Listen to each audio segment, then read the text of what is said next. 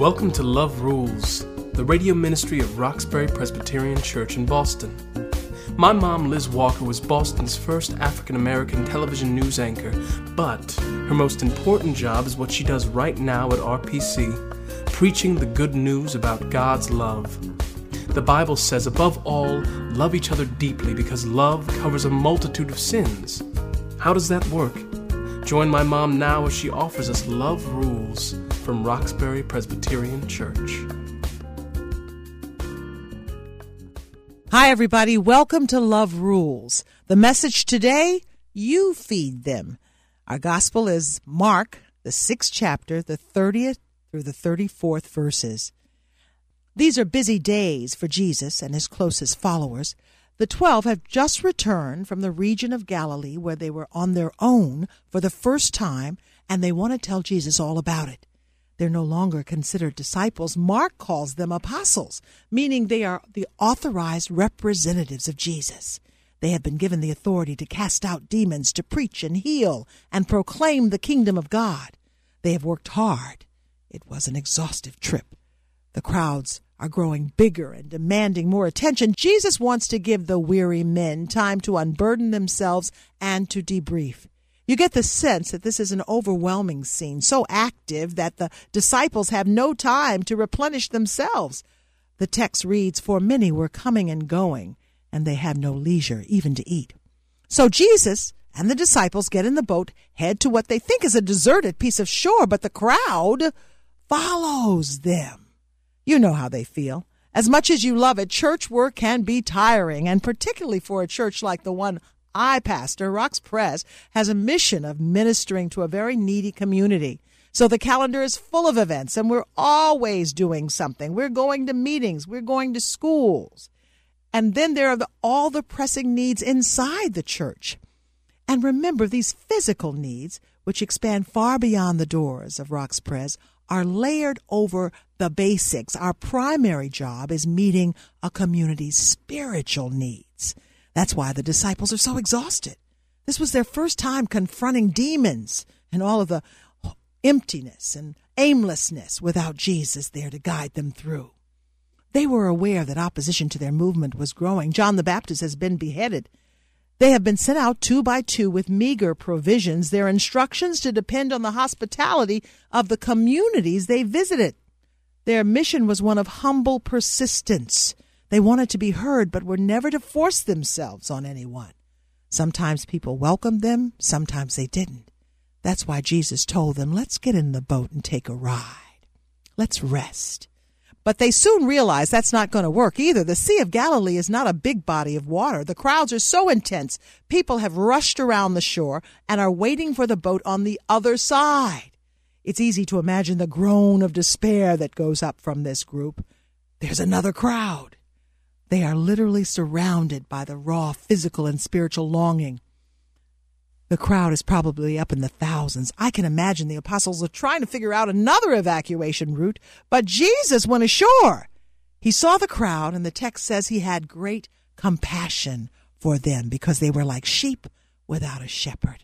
Jesus looked at these people through his eyes and the eyes of his heart. The scene shifts, the atmosphere changes.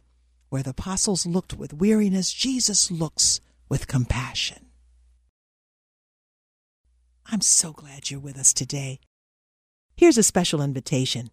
Join me at Vision New England's GO Conference at the Connecticut Convention Center in Hartford, May 20th and 21st. Here's some dynamic preachers. Be inspired and uplifted while together we learn more effective ways of taking the gospel to our friends, our neighbors, and co-workers in order to do justice, love mercy, and walk humbly. That's Vision New England's GO Conference, May 20th and 21st in Hartford, Connecticut. And here's a special deal. If you're a Love Rules listener, you can log on to goconf.org. That's GOCONF.org.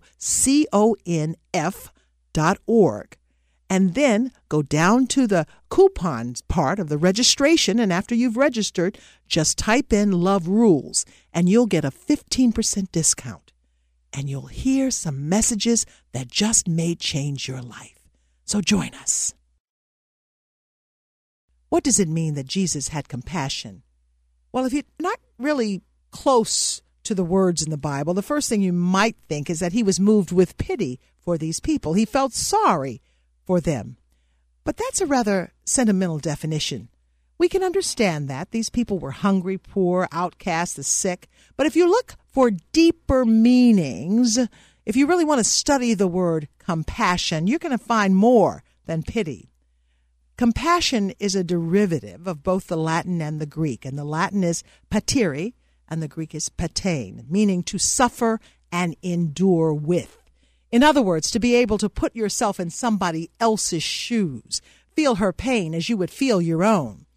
And this works so much better for me than pity when it comes to Jesus. The scripture says Jesus, who being in very nature God, made himself in human likeness. So the idea that he would feel the pain of those he saw would make much more sense.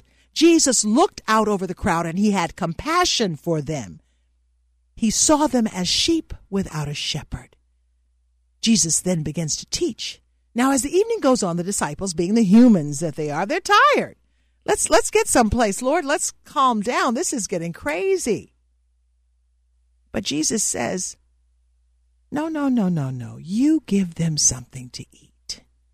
I want to stop right here because I think Jesus is on to something. There is a phrase in philanthropic circles called charity overload, when good people of good conscience grow weary of giving. There are AIDS, orphans, famine victims in Africa. There are homeless families, war survivors, and the folks in Haiti. And now you have the victims of the hurricanes and trauma from all over the world. And it just seems like the needs in the world never end. And people get tired sometimes. We get weary. Sometimes when I step out of Roxbury Presbyterian Church and look up and down the streets, I'm overcome by the scene I see. Some people are going to work, their children going to school, but there's so many people who are walking around aimlessly. And you just want it to be a little bit more organized and orderly. And you secretly hope that Jesus will just pat you on the back and agree with you and say, you're right. Send them away. But instead, Jesus looks at you in your face and says, you feed them. Of course, we all know these verses lead to one of the greatest miracles in the Bible, the feeding of the 5,000. But I want to look at it a little differently. How will we feed them? We all know that Jesus is not just talking about physical food here. He is talking about spiritually feeding the world. That's our job.